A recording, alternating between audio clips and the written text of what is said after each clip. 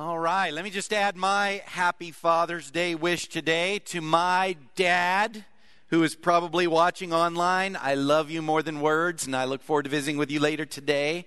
But I offer that to all of you here. I've already wished happy Father's Day to several in here that have been father figures to me in various ways over the years. So I appreciate Eric also just calling out our Heavenly Father and wishing him a happy Father's Day. And I hope it is a good day for all of us as we reflect on our dads. Not everybody is a dad, but everybody's had one. And so it is worthy of our reflection and honor that role. Now, before we get into our summer series in 1 John, I want to make a prediction. In 2 weeks from today, so the 4th of July lands on a Sunday. So in 2 weeks from the day, I predict no one will be here for worship. No one will be here. So I'm not coming. I just want you to know I will not be. Even if you have plans to come, you won't be here for worship because we're not having worship. If you missed the announcements at the beginning, we are having worship, but not here. We are going to be doing it out at the awesome campus of the High Plains Children's Home. And so if you don't know, if you're new to us and you're not familiar with that campus, it's beautiful. And we have a close relationship with that place. We love the work that's done there. And a lot of our members are workers from there and children from there. And we are going to go get to enjoy that facility. And so we want you to make plans. In 2 weeks from today, 10:30, we will be out there for worship. We're sticking around for a cookout and some games, and you will get all the details of that next Sunday. You'll also get it through email. We'll send it to you in various ways. So please plan on coming to worship, but not here. And we're going to make accommodations. If you struggle to get around, we'll have parking right by where we're going to be worshiping for you. We'll reserve that for you. We really would love for everyone to join us out there and do this kind of different thing. And enjoy each other in a different way. And so we're praying for that and looking forward to that. And by the way, we won't have streaming as a result. We don't have streaming capacity out there for our worship service. So up to my Australian friends who tune in every week, I apologize. And we will be back to our streaming normally at the week after that. All right, so as we continue our trek through 1 John, I wanted to let you know just a little bit what happens in my office when I'm planning my teaching series. So I orchestrated, I plotted out the whole summer to where I would get through every verse of 1 John in these 3 months. Until I started the series, that was the plan.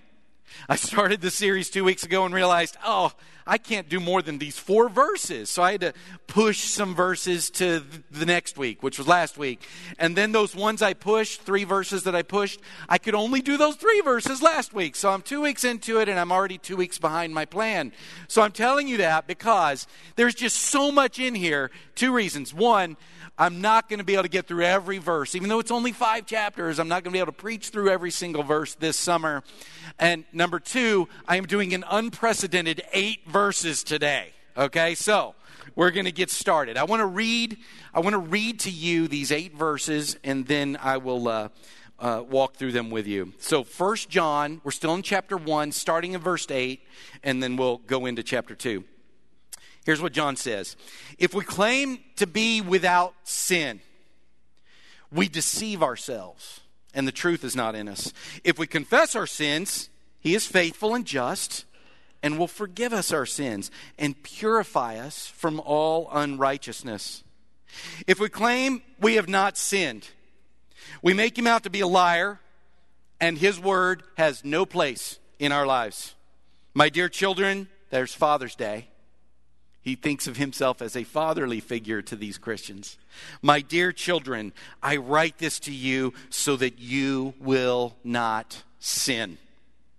But if anybody does sin, we have one who speaks to the Father in our defense, Jesus Christ, the righteous one. He is the atoning sacrifice for our sins, and not only for ours, but also for the sins of the whole world. We know that we've come to know him if we obey his commands. The man who says, I know him, but does not do what he commands, is a liar, and the truth is not in him.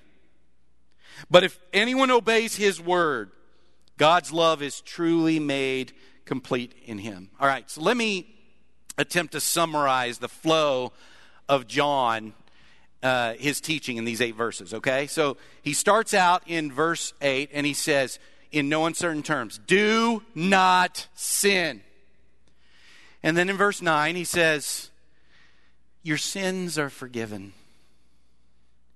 And then in verse 10 and bleeding into chapter 2, verse 1, he says, do not sin.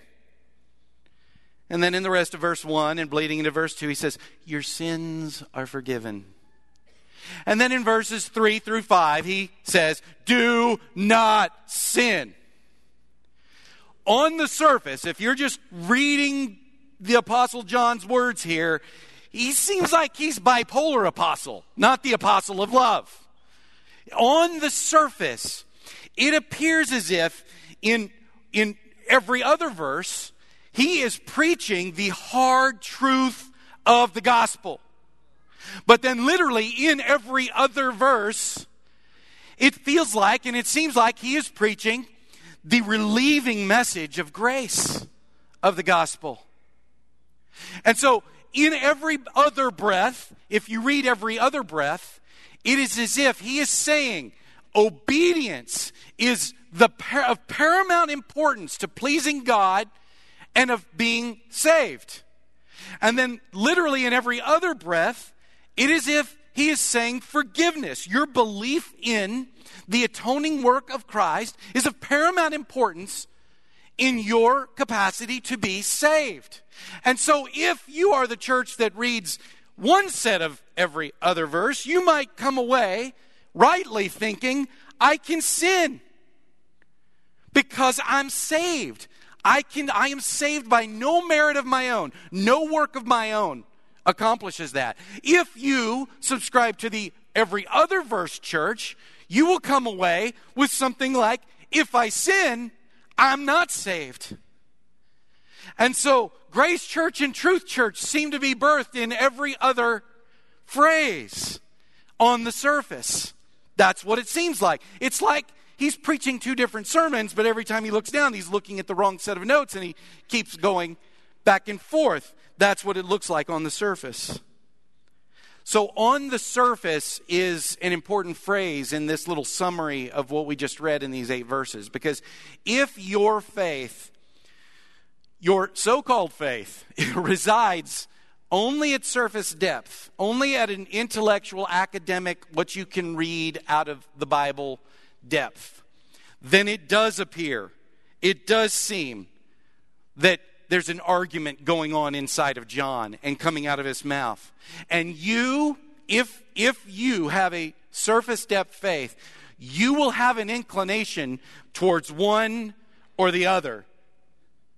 If you reside at a superficial academic level of your reading, your heart will still apply itself and you will be inclined to read one way or the other. You'll read, when you read these passages and other passages in Scripture, you'll find yourself just naturally, without even being aware, you will go, oh, wow, I'm underlining that. And then you just breeze through other ones and you're like, oh, wow, I'm underlining that. And depending on your inclination, which is created by a lot of things, how you approach yourself, how you've been raised, who you're talking to in your own mind, when you're reading, what you think they need to address, that dictates your inclination. So when you're preaching or teaching, and I'm not talking necessarily formally like I am here today, I'm including that, but I'm just talking about as you go about sharing your theological view and how you're raising your kids in the faith, you will have a bent, you will have a slant one way or the other on these messages, and you'll disregard the other ones, or at a minimum, turn the volume way down. There's 2 big words I learned in one of my Bible classes in college. One is called exegesis, and one is eisegesis. I don't remember all the big words from college, but I remember those because they almost have Jesus' name in them. Exegesis, eisegesis. It's okay. That's just how I remember them. But anyway, so eisegesis is when you have an inclination or a predetermined thing that you want to get out of Scripture, you load it up in your luggage and you take it with you to the text and you read. And then you only hear the verses that are supportive of what you've already predetermined you want to find there, that you think it says, and you disregard the others. Or you read the others, but you interpret them to fit your predetermined understanding of what that scripture says. That's eisegesis. It's getting the Bible to say what we think it says or we want it to say. Exegesis is where you go to the text and you just read it. And you let what you read form and shape and create the tensions so that you walk out of Scripture with what you believe it says. You get what you believe about Scripture from Scripture. Exegesis is always our goal. It's always what I'm trying to do with you. It's what we're trying to do with each other. It's what our aim should be. But we all have a surface level understanding that we bring into Scripture, and it makes us disregard verses that seem to contradict what we believe. So if we want to exegete this back and forth section of Scripture from John, we need to acknowledge that he seems to have no problem at all going back and forth between these apparent opposites, as if there is no contradiction at all. And there's a reason he does that. Because there is no contradiction at all. There is no contradiction at all. But only if you are pulled into the depths of the relationship with God, and you don't allow your faith to be this superficial academic exercise or project where you're just trying to extract words off a page. This is why it's so important to John. And he says this right at the beginning, that his goal, remember his 4 goals for writing it? The chief one, the one that is the means of all the others, is that you have actual experiential God contact. That you experience God. That is a real experiential relationship. Because you know, if you're in any kind of relationship at all, it's complicated and it's nuanced. And paradoxes can both be true at the same time. So he wants you to have that with God, so that you realize it's nuanced.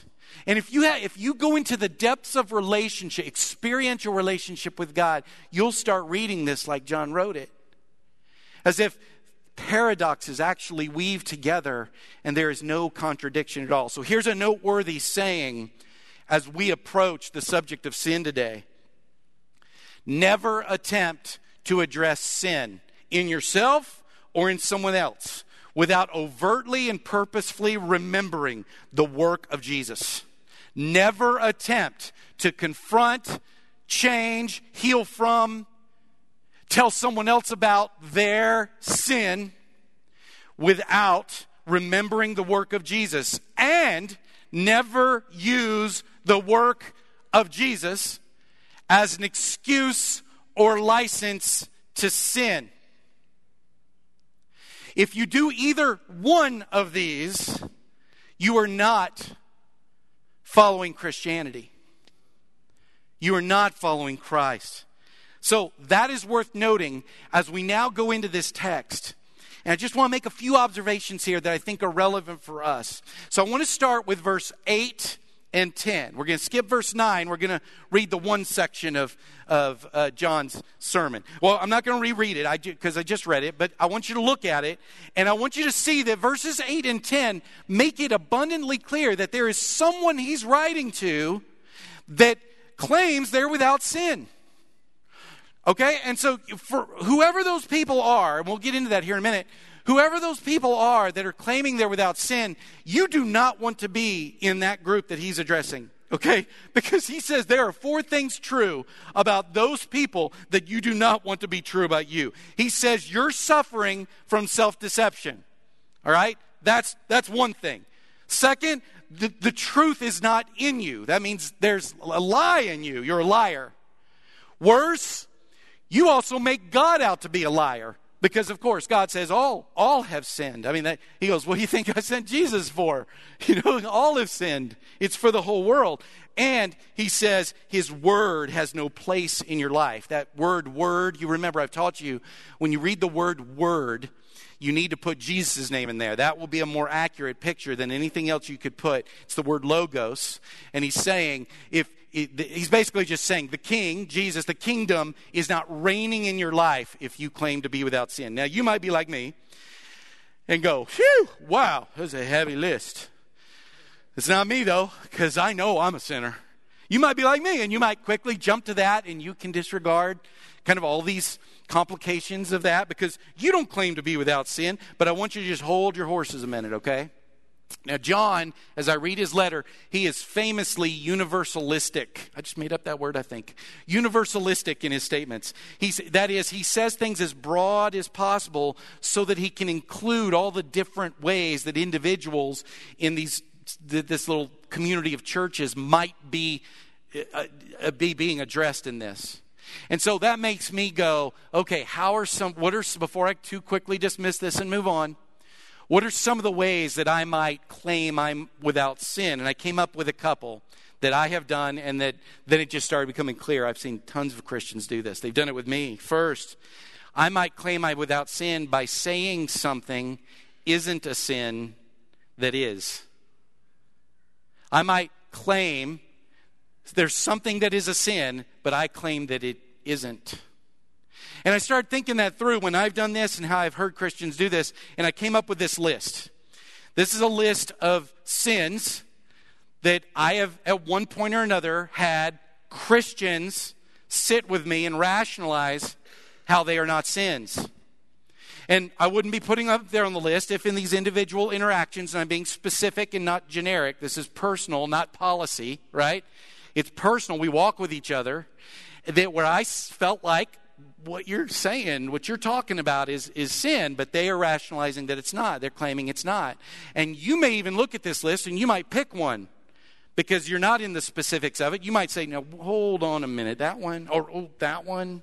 Wait a minute. I know there's nuances, but because John says that if you're doing this, you're claiming you're without sin, is self-deception, you should red flag yourself if you do that on anything.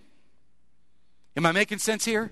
If you ever look at something and your knee-jerk reaction is to that, wait a minute, that shouldn't be on the list, or that we need more conversation about that. I need to understand specifically what you're talking about. And you may indeed. And you may be right about some nuance. But if you are ready to argue about a sin, and I just put the ones that I could remember, okay, or think of, there's plenty of others. The fact that you're doing that should be a red flag to you and should humble us and make us examine things. Because if you are doing something that is sinful, that you're claiming is not a sin, but it is, then this passage applies to you. You're claiming you're without sin. Or you're encouraging others to sin in ways that you don't think that they are. That is something we need to look at. There's a second way that I think we might do this cleverly, and that's just by evading responsibility for my sin. Done it. Heard plenty of Christians do it. I might respond to the idea if my father, John, came to me and wanted to confront something. I might say something like, yeah, I did that, but... And then I tell a story. Very reasonable story. A very easy to empathize with story that explains why I did that. And the explanation is because of what someone else had done or some impossible circumstances I'm within. So for the record, if I do that, if I say, yeah, but, what I'm saying is, I'm not responsible for my sin. I'm at least dulling the blow of my responsibility, if not actually saying, I'm not responsible for that. These circumstances are, or this other person is. And bulletin, that is saying you didn't sin. Even if you say, yeah, but, and then tell the story why you did it, isn't that you saying, there's a reason for that, and that excuses me from something that's sinful. So I'm just saying, don't run from verses 8 and 10 too quickly. Because self-deception is a part of the thing you're suffering from, you can't sit there and go, man, I know someone else who's needing to hear this. Because I don't. If you're self-deceived, that's exactly what you would expect yourself to say. And I'm not saying you're wrong, but I am saying we need to humble ourselves, We need to examine ourselves, and we need to look at that. And you don't need to be afraid. You don't need to be afraid of being convicted. And I'm talking about of specific struggles with sin. Because sandwiched in the middle of verse 8 and 10 is verse 9. And there is a posture described there that can give you this nice sigh of relief of the grace side of things. Where he says, if we confess our sins, he is faithful and just and will forgive us our sins and purify us of all unrighteousness. Now, there it is, right? God promises to forgive our sins when we confess. It's right here in black and white, right? But this verse is not some kind of magic dust that you can sprinkle over your life in order to make disobedience okay or safe or permissible. Now, it's used like this by tons of Christians. It's used like this because it seems so clear. There was one of the guys I'm studying in my 1 John study is a guy named Warren Wiersbe. He has a little commentary on this, and he tells this story of a college student who had been in class with his campus minister, and he came to his campus minister, was having coffee with him, and he said, yeah, I went out last weekend and sinned. And he told him how he sinned because I knew I could come and confess it. And he quoted this verse that this guy taught him in Scripture. What do you think of that? I know if I come back and confess it. Let me tell you what I think of that. I think that's a misuse of this, okay? I'm saying that very not strong enough.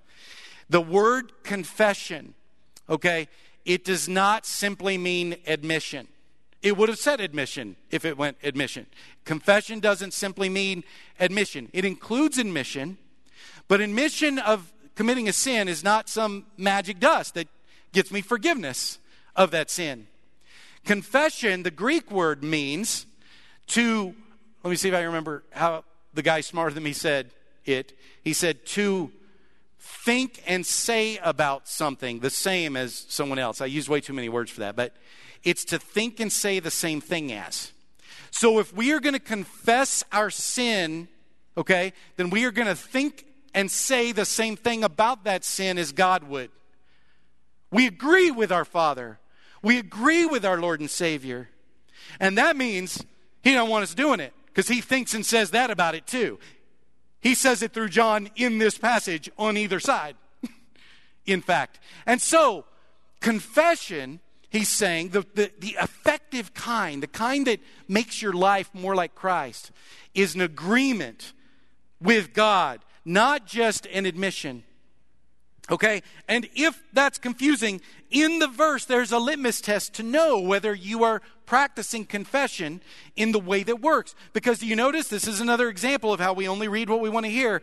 It says, if we confess our sins, he's faithful and just and will forgive us our sins and purify us of our sins. See, God doesn't do anything halfway. He won't just forgive you. He forgives you. The atoning work of Jesus forgives you, but the atoning work of Jesus also cleanses you. It saves you in every way a human being needs to be saved. Not just in the next life, but this one. He will steal that sin from your life. And so this is a clear passage from our Father John, from his position as love, saying you need to confront your sin. And God will help you. So if you're truly confessing your sins, that is agreeing with God about it, okay, then the promise here is he'll help you stop. He'll help you stop. Let me just ask you, are you stopping your sin? That is one of the most astounding and unpracticed part of the grace of God, is the stopping of sin. Even that we don't get credit for, even though he invites us to spill our lives out to do it. Even that, he says, I'll do it. I'll do it, and you get to join me. So because self-deception is right at the heart of this passage, because of that, we must all reflect on this, and we must do it regularly. Confession isn't a one-time act for a one-time sin, and it's not a one-time act before you get baptized for all of your sin. It's a practice. It's a lifestyle. It's a posture. So if I'm using that to go and sin so I can come back and confess, to go back and do it again, I'm missing the point entirely. And I am excusing a God dishonoring, a relationship dishonoring practice with a verse that I'm using as a loophole instead of as the truth. If we'll go deeper than on the surface confession, we'll experience this. We'll experience this. Your forgiveness will go way beyond forgiveness to cleansing. If you jump down, we'll say verse 1 and 2 to kind of finish up, but if you jump down to verses 3 through 5, John actually says, do not sin, do not sin, do not sin, to close off this. This is his subject matter. He says it 3 times in 3 different ways. He says, we know that we've come to know him if we obey his commands. That's the proof that I've had this experiential encounter with him. Because, listen, an academic reading of that verse might give you some energy to try real hard, but you'll get tired and it won't work. When you experience God and his love, just like when you experience some incredible person and their love, it inclines you to want to do things for a different motivation. Not because it's the right thing to do, even though it is, but out of a relational connection. He says, if you say you know him, you've had this relational God contact, and yet you continue to sin, you haven't had this relational God contact, because people who meet him don't do that. They don't have that posture. Their posture changes. And they are committed with their life out of gratitude to God and out of a just sheer response to his unbelievable love to want to not sin. In verse 4, he kind of repeats himself. He says, the man who says, I know him, but does not do what he commands is a liar, and the truth is not in him. He's just saying it again, the connection between knowing him and obedience. And here's the connection between knowing him and obedience. We do not obey in order to get to know him. We get to know him. And as a result, we obey. This one, if you obey him to try to get to know him, not only will you get tired, you won't get to know him. If you get to know him, you meet him, as mysterious as that is, you get to know him through Christ by means of the Holy Spirit, then you'll obey him. You won't be able to help yourself, but to spend the rest of your life wanting to please that good, good Father. And then verse 5, here's the clincher. It says, if anyone obeys his word, God's love is truly made complete in him. That's really our motivation in the end. We love him back because he loved us first. We'll get to that in 1 John. And we want this. We don't want just a sliver of his love. We want the whole thing. We want the complete love. And not only do we want to experience the complete love of God, we want it to be made complete in us. We want to feel that, and then we want to spill out and be complete love to everyone we meet. It's impossible. It's impossible. Matter of fact, I find myself jumping in my head and arguing with that whole vision and dream when I stay in my head, when I stay on the surface. You got to believe to live up to the ideal of the kingdom.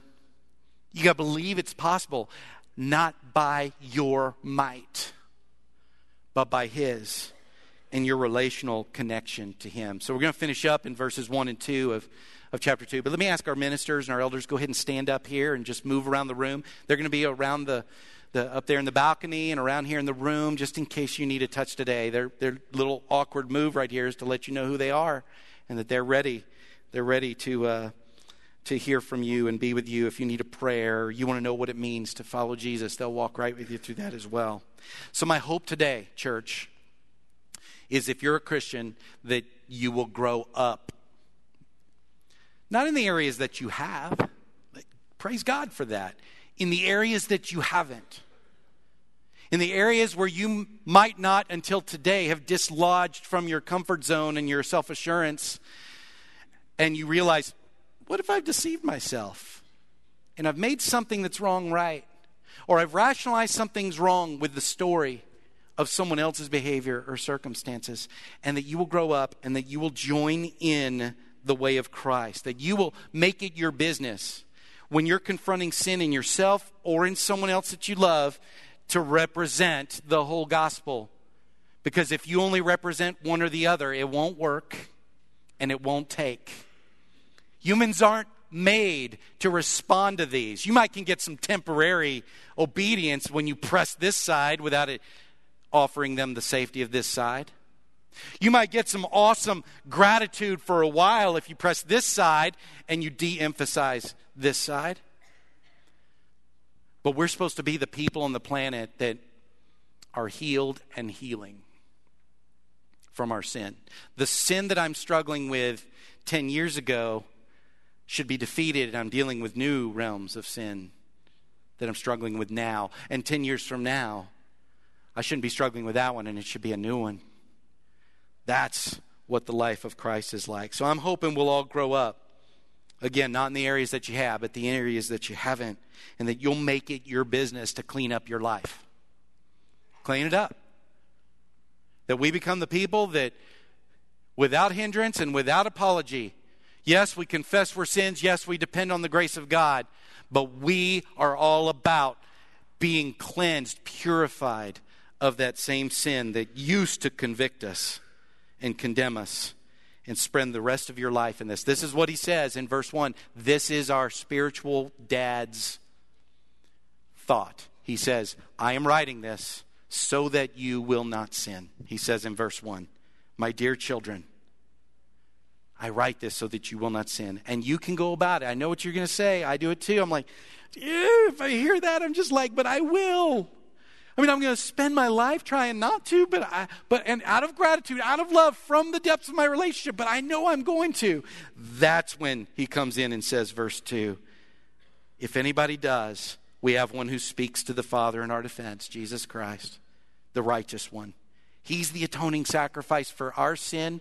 And don't be afraid, church, because this atoning sacrifice is so powerful, it swallows up the sin of the whole world. He can handle yours. He can handle yours. But that's not licensed to stick with it. Can we do this, church? Can we up our game? Can we up our game and please our Father? If you haven't had that intimate connection with the Father, that's how you work on this. You pray to God through Jesus by the Holy Spirit that he would give you God contact. That will mark you and your life will never be the same. For those of you who have been marked by that, let's get to work. Let's clean it up. Let's conquer our sin. If we can help you in any way, let's stand, let's praise God, and come to us if we can.